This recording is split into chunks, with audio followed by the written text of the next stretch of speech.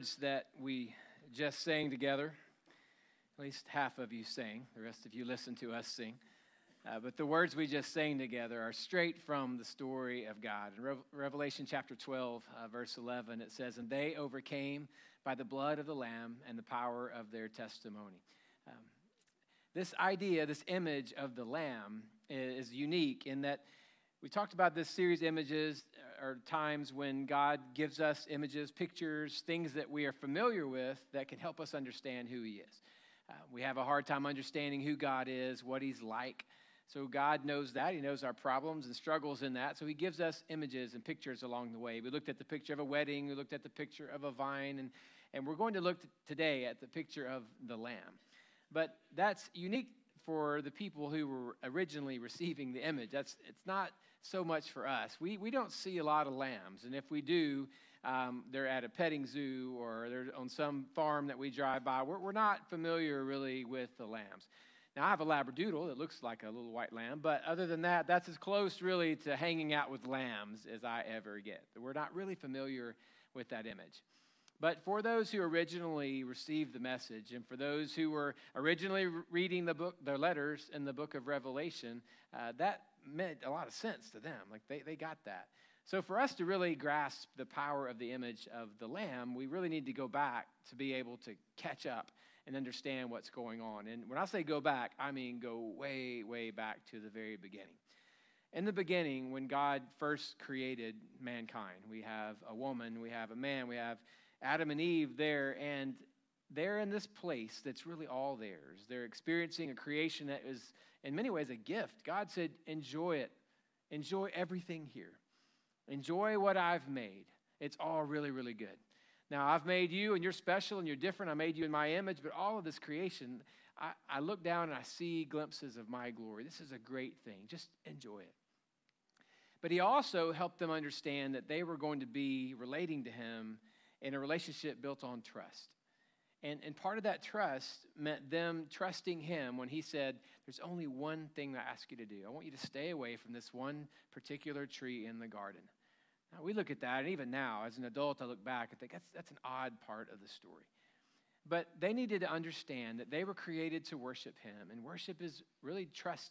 God, I trust that you want what's best for me, so I give you all that I am. I trust that you are going to watch out for my needs. I trust that you know me better than I know myself. I trust that you're in control and you're in the authority. I trust that you're going to provide for me. So if there's something that you ask me to do, I'm going to do it. We have a relationship built on trust. And God said, I want you to just to stay away from this one particular area of creation. But He didn't say, stay away from it or I'll be mad. Stay away from it or I'm going to punish you. Stay away or you're going to experience something you don't understand now. It's called guilt or shame or nothing like that. He said, stay away from it or you're going to die. If you eat from it, you're going to die. Now, why die? Because for them, they needed to grasp the fact that if they chose to take this destructive, disobedient, dysfunctional path, that the balance, the scales were going to be off, that God is a God of love, but God is also a just God, and there's going to be justice, and there would be a debt at that point if they chose to step into a place that He had said, don't step, to step outside of a lane that He had said, don't step out of. If they did that, there was a problem. The relationship was off. The scales were no longer balanced, and God said, something has got to happen. We've got to balance the scales again. I'm a God of justice, and I will have just as much as I am a God of love, and I will love you. So God responded to them by literally creating a covering for them. They felt guilt and shame just like you and I do when we mess up. When we know without a doubt we're doing something or we're in the middle of a pattern of living that's just not honorable to God, it just makes us feel kind of, ugh. We want to hide and get away, and God knew that. He saw that in His people, and He had compassion because He is still a God of love, even though He's a God of justice. And He created coverings for them, the Bible says.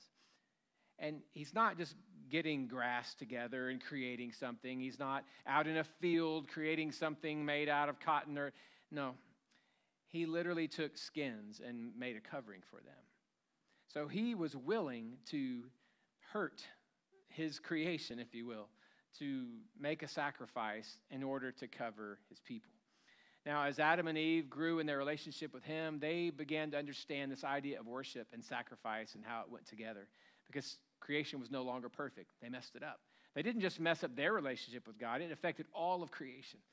So they created this dysfunction and disobedience in their relationship with God and in God's relationship with the rest of creation. So they began to figure out how to worship, and they understood that, and they took God's cues, and they worshiped him, and they offered sacrifices from this point forward. Now, they also had children, and they had Cain, they had Abel, they had Seth, they had other children, but Cain and Abel were the first two, and they learned from mom and dad that worship's really important. And one day, when it was time to worship, Abel went to church, and he brought a sacrifice. He said, "Here, God, here's a sacrifice for my sins, for my mistakes, my problem. I offer this up to you."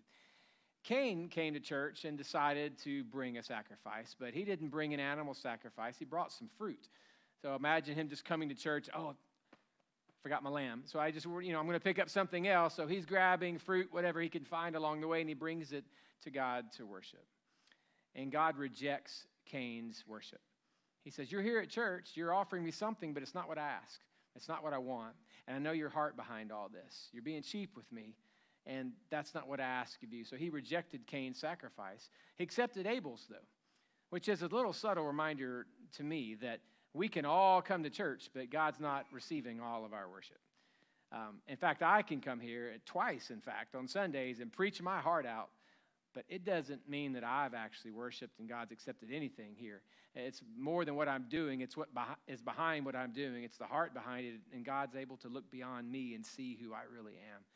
So they came to worship. God accepted one act of worship. He did not accept the other. Cain got so mad that God accepted Abel's worship and not his, that he literally killed his brother.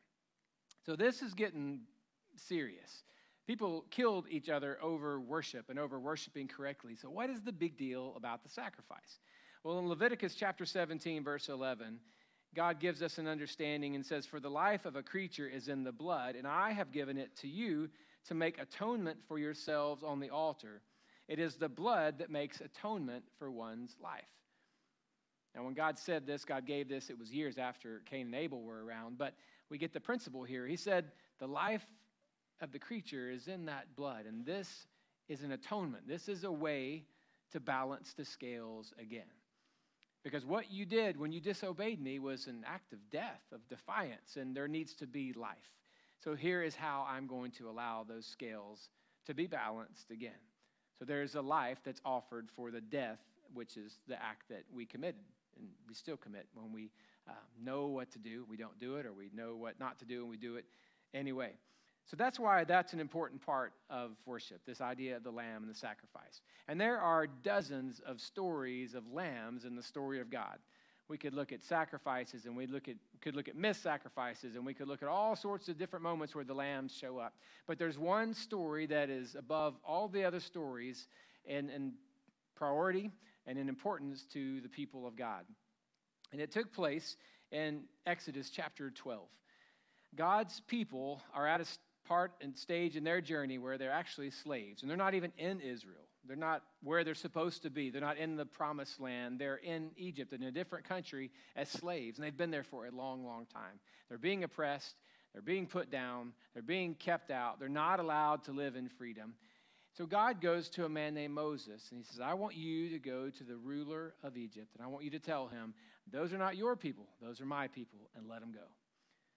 So Moses goes to the leader eventually. He gets there, and he shows up and says, "God has told me to tell you, let my people go." And of course, the ruler of Egypt basically said, "Who is God? Who is your God? What are you talking about?" He says, "Those people belong to the God the Hebrew people worship, let them go." And so there was some back and forth, and at times it looked like he might, but then he changed his mind again. There was a lot of struggle. There were plagues involved, and if you're familiar with that story, you've heard of some of those plagues. It's pretty tough stuff. But eventually, God brings about freedom. He reaches into the people's lives and says, "Okay, I've got one more thing to do, and this is going to be the one that works. So pack your bags and get ready. I'm getting ready to move you out." And this is what he tells the people through Moses. In Exodus chapter 12, verse 3, he says, "Tell the whole community of Israel that on the 10th day of this month, each man is to make a lamb or take a lamb for his family, one for each household. The animals you choose must be year-old males without defect, and you may take them from the sheep or the goats. Take care of them until the 14th day of the month, when all the members of the community of Israel must slaughter them at twilight. Then they are to take some of the blood and put it on the sides and tops of the door frames of the houses where they eat the lambs. That same night, they are to eat the meat roasted over the fire, along with some bitter herbs and bread made without yeast. It is the Lord's Passover. On that same night, I will pass through Egypt and strike down every firstborn of both people and animals, and I will bring judgment on all the gods of Egypt. I am the Lord. The blood will be a sign for you on the houses where you are, and when I see the blood, I will pass over you. Now, this is the most important story of all the stories to the people of Israel. Like, this is the one, the Passover story.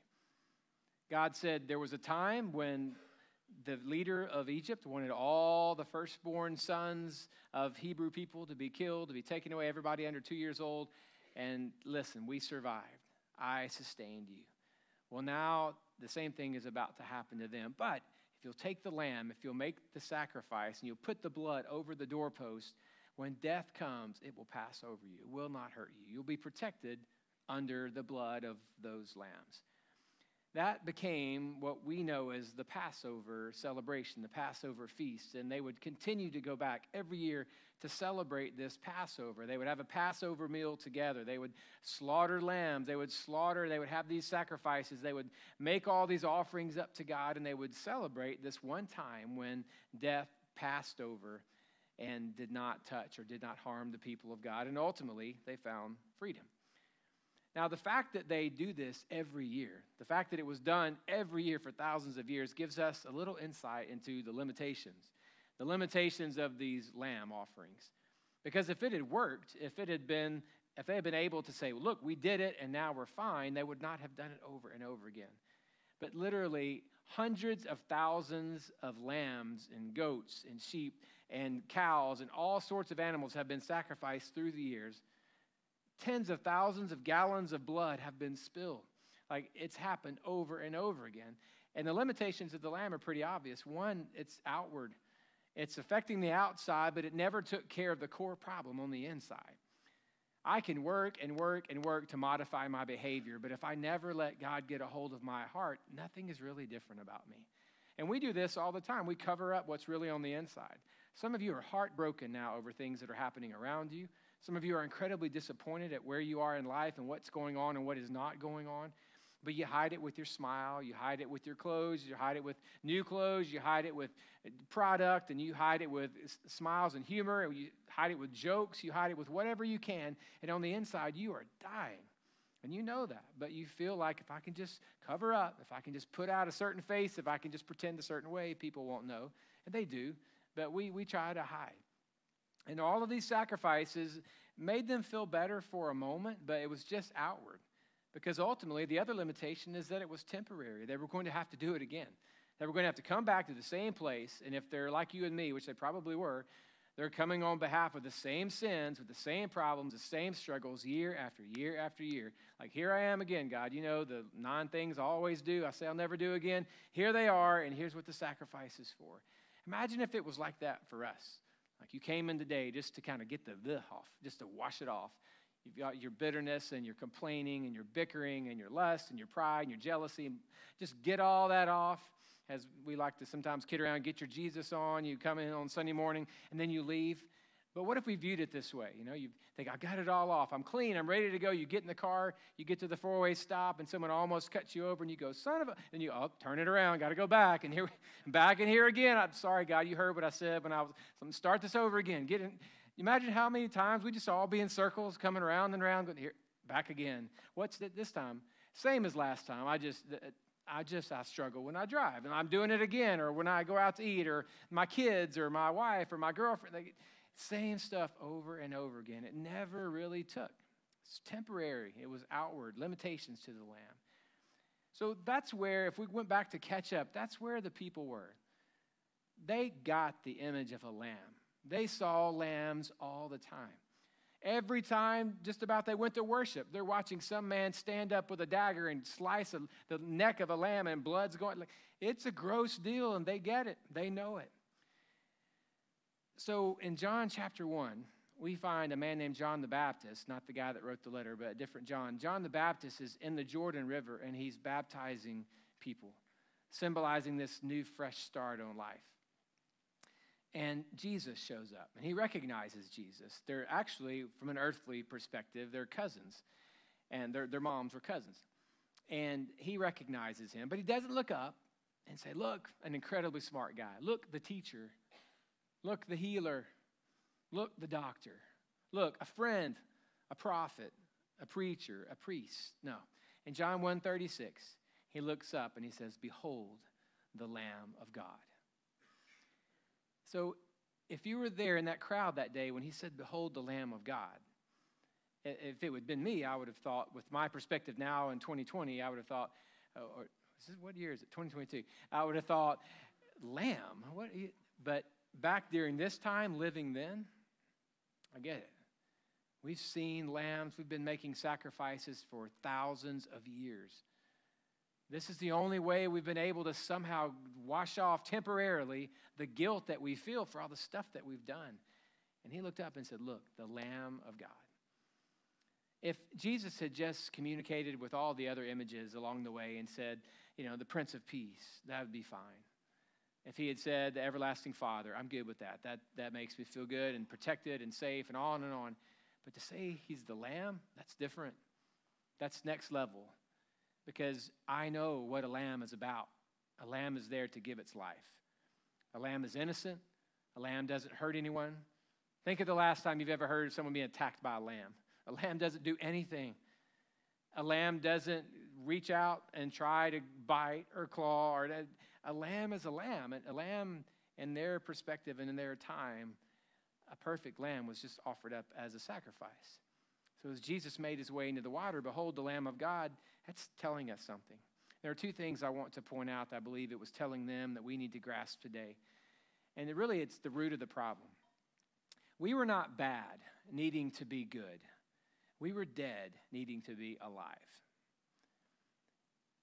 If he had just come and said, behold the teacher, we're bad, we need to be better. So the teacher will tell us how to live. Oh, behold the ruler, he'll show us how to behave. We'll have some consequences if we mess up along the way. But the core problem, even though badness, the behavior, that was a part of it, but the core problem was not that we were bad needing to be good. We were dead needing to be alive. That's why there's a lamb. Because there is a life that needs to be sacrificed because of the death that I brought in to the picture. And you and I, most of the time, just focus on our behavior. Like, well, how can I do this better? What would a good Christian do? What would a good person do? Maybe the question is not, what would a good person do here? It's, what would a resurrected person do here? Not what would a reformed man or a reformed woman respond in this way? How would he or she act? But what would a resurrected person? What if someone was raised from the dead and given another chance? What would be the right way to handle this? That's actually the question I need to be asking myself. Not about being good, about being alive. God, why did you go to all the trouble to offer your life as a lamb sacrificed for mine? So that I could do this? So that I could live this way?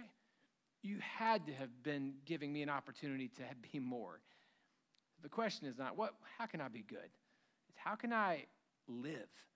How can I live in the way that God looks down and says, that's why I saved you. That's why I resurrected you. That's why I called you out. But secondly, the other thing I think we find with this image of the lamb is that we were not far from God because we lacked effort. Effort, intention, that's not the issue. It's not about lacking effort. We were far from God because we lacked innocence.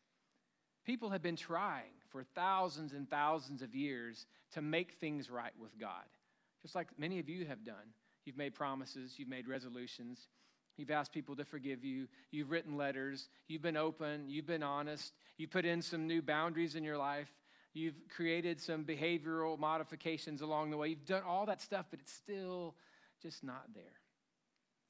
And could it be that your problem is not effort, it's not that you're not making steps, that you're not intending to do more, it's that you're focusing on something that's not the real issue. The focus should be actually on what's going on.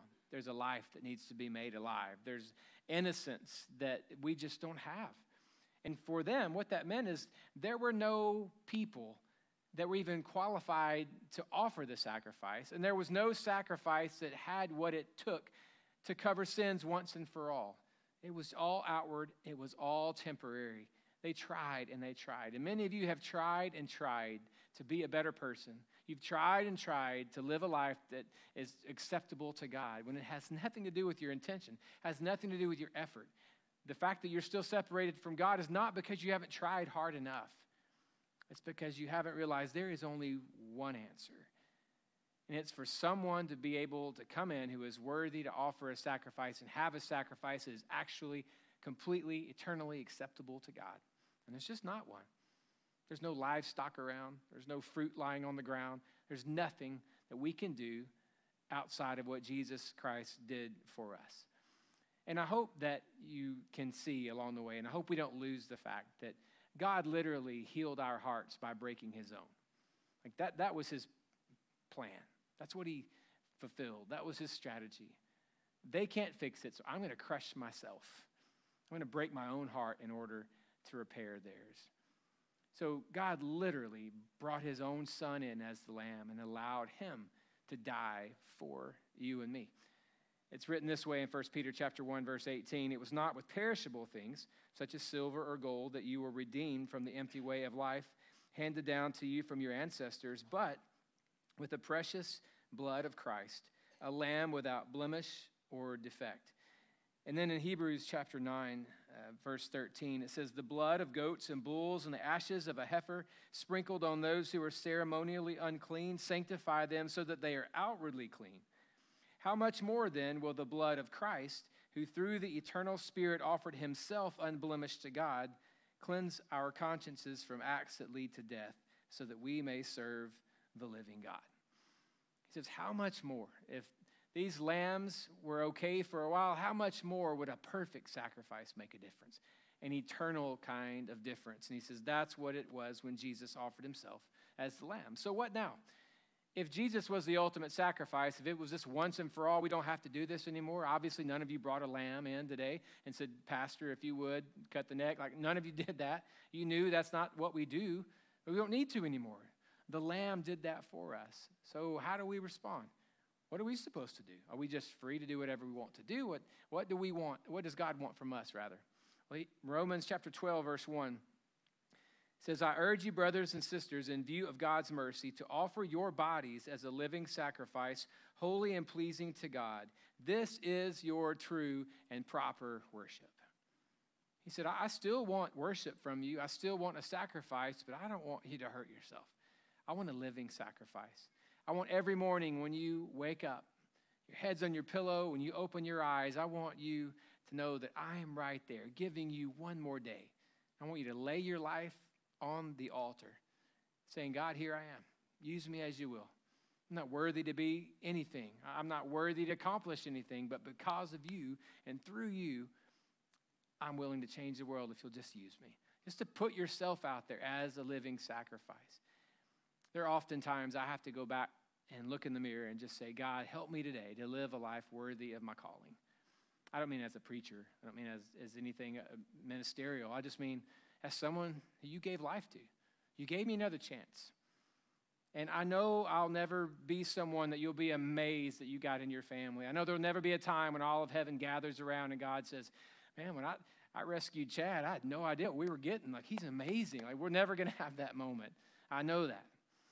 But I do want to live in a way that there's some part of God that just finds a little joy that he chose to give me a second chance, that he chose to breathe life into me and to give me life. Because ultimately, God gave his own son for me.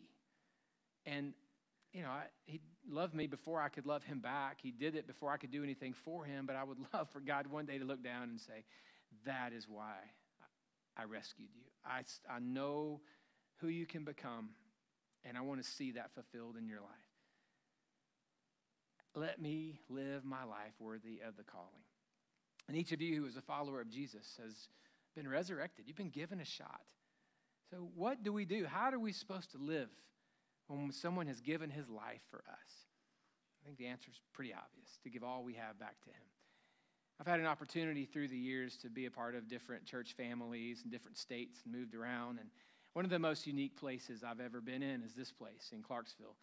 And about 10 or 12 years ago, on a Sunday morning before I was getting ready to preach, I was in the lobby hanging out at the church where I was, and we had a really cool parking team, and they would, hang out and smile and wave and good morning, welcome to church, and that kind of thing.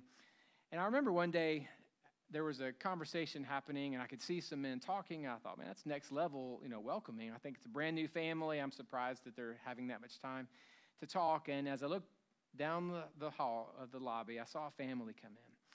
And there was a man, he had a cane, a young guy. He was younger than me, and he had a cane, and he was walking in with his wife and looked like a couple of kids, and their family was coming in. He walked up, and he said, good morning. I said hello, and then one of our parking team members came up with them.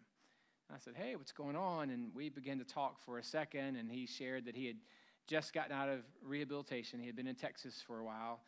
While he was overseas, while he was active duty, his unit was hit, and it was a pretty devastating hit, and it was one of those, am I going to make it out alive type moments. And obviously he made it out alive, but he had to spend a lot of months in rehab. And when he got out, he said, I knew that I needed to make some changes, that God had spared my life, and I owed it to him to figure this thing out. And he had some faith from years back as a kid, but had not really put it into practice.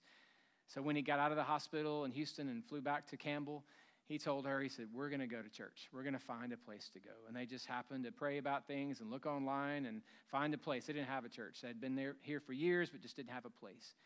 So they got up that Sunday morning, got their kids ready, a little nervous about how that was going to unfold. Church had not been their thing for a while, and they chose to come to the church where I was. And they came into the place, and he said, here's my story. He said, while I was there and after our unit was hit, I was lying there on the ground in a pool of my own blood, wondering if my fellow soldiers had made it out. There was a lot of noise. We couldn't hear a whole lot, but we could hear a lot of echoing and sound and muffled. It was just a big mess. And he said, then after about 5 or 10 minutes, I looked up, and there was another man standing above me, another soldier. He reached down his hand. He touched mine. He said, we're going to get you out of this, brother. You're going to be okay. And he stayed with me until the helicopter came, and they was able to put me on and get me, sent off, and they were able to work on me, then send me back to the United States, and I was, recovered in the whole bit. He said, in that moment, God saved my life. And he said, I realized I needed to get my life in order. He kind of told me that backstory of church. He said, so we're here today. We parked our car. We got out. We started making our way towards the building, and I looked up, and there was a parking attendant that smiled and waved and said good morning. He didn't know who I was. He said, for a moment, I thought, what? Surely not. And I looked again. He said, that was the last man I saw before they got me on the helicopter and got me off to safety. That man held my hand and basically saved my life. And then I got to the point where I was ready to thank God for saving me by living for him now. And I get my family ready for church, and he's the first person I see in the parking lot. And there were tears and chills and the whole thing happened in there. And I'll never forget that moment. The parking attendant was one of my best friends, or is, and we've talked a lot about that since. And he said one of the coolest things about that moment for him was how that small little moment actually changed that guy's spiritual trajectory. How at that time, he's just going to help his brother out. It doesn't matter who it is. It doesn't matter what kind of guy he is. He's just going to help a man out. But to know that in that moment, that man chose, that moment forward rather, to live a kind of life that was worthy of being saved, just did everything for him. And I know we'll never, most of us, experience anything that traumatic. Some of you men and women have. Most of us will not. But truthfully, every single morning that God allows me to wake up again, I look up, and there's not a ceiling fan there. There's a Savior reaching down saying, good morning. I'm the one that saved your life. Now, offer your life, offer everything you have as a living sacrifice, holy and acceptable to me, because I love you, and you weren't saved for no reason. The Lamb of God means more than a teacher, a friend, a pastor, or preacher. It's a sacrifice for our lives. And we're going to celebrate that with communion now. So I'm going to ask the if the ushers would take your communion baskets and make sure that everyone in your area has had an opportunity to have one of those now. And once you have one of those communion cups, you can go ahead and peel back the top layer, and you'll find the bread there. And then underneath, you'll find the juice as well. But this really is an extension of the Passover meal. Jesus, just like everyone else who lived in that area in that time, Jesus celebrated the Passover with his family. They got together every year at the same time during Passover, and they celebrated the meal. Then when Jesus was 30 years old, he connected with a different group of people. He selected 12 men to be his followers, his disciples. And they, along with some of the others that he traveled with, they celebrated Passover together. And then when Jesus was 33 years old, they were preparing to celebrate the Passover meal together, just as they always had. What they did not realize is what this was the last Passover meal that Jesus was going to have with them. He gathered them together, and they met in a place, and he said, okay, as we prepare to have this meal together, here's what I want you to know, that this is actually going to be a new agreement, a new covenant. And the blood that we're going to eat is going to represent my body that I'm giving for you. And the wine that we're going to drink, the juice that we're going to drink, is actually going to represent my blood that's going to be given for you. And on that particular Passover weekend, Jesus came into Jerusalem on a donkey. He was brought in, and in many ways it was God bringing in his own son, saying, this Passover is going to be different. All the other Passovers, you provided a lamb. The lamb was sacrificed. On this Passover, I'm going to provide the lamb. And I'm going to bring my son in, and my son is going to take the place of all the other lambs, and this is going to be the last lamb, the Lamb of God. We're going to take this together in just a moment, but before we do, don't ask this hardly ever of you, and if you've been here long, you know that. I'll just ask, if you will, just to close your eyes for a moment. I know it's different and difficult at times to stay focused, and we have a lot of distractions in front of us, and it's hard to connect. But I want us just to close our eyes, and I'm going to read Isaiah chapter 53 to you, and then we're going to take communion together. But I want to read this passage, which is ultimately a picture that happened years and years ahead of time of the Passover lamb. In Isaiah chapter 53, it says, he had no beauty or majesty to attract us to him, nothing in his appearance that we should desire him. He was despised and rejected by mankind, a man of suffering and familiar with pain, like one from whom people hide their faces. He was despised, and we held him in low esteem.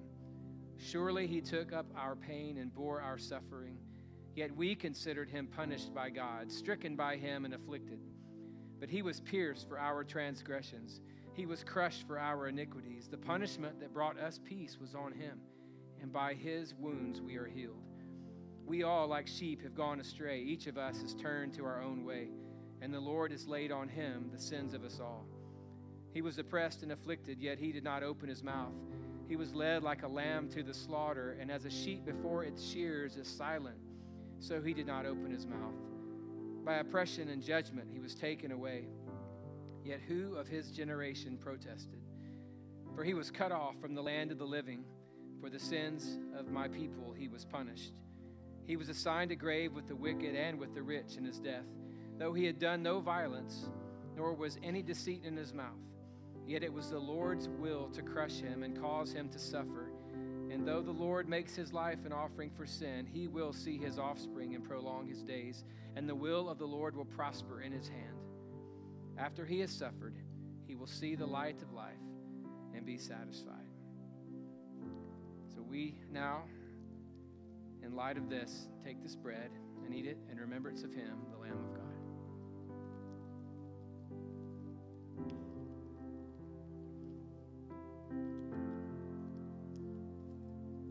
This juice is the blood of the new covenant that he gave in remembrance of him.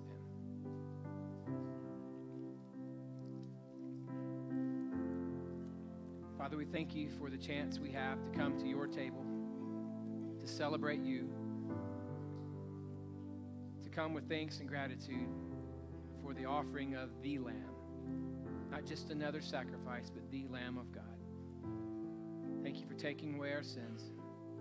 Father, for the men and women in this place who have hid behind songs and hid behind Sunday attendance and hid behind all sorts of things to mask the fact that they've never surrendered their lives to you. I pray that today would be the day we stop playing games and we get real with you, open up our lives and say, Jesus, I surrender. I accept your sacrifice as an offering for my sin. Father, we thank you for loving us, for the gift of salvation. We pray it in the name of Jesus, the Lamb of God.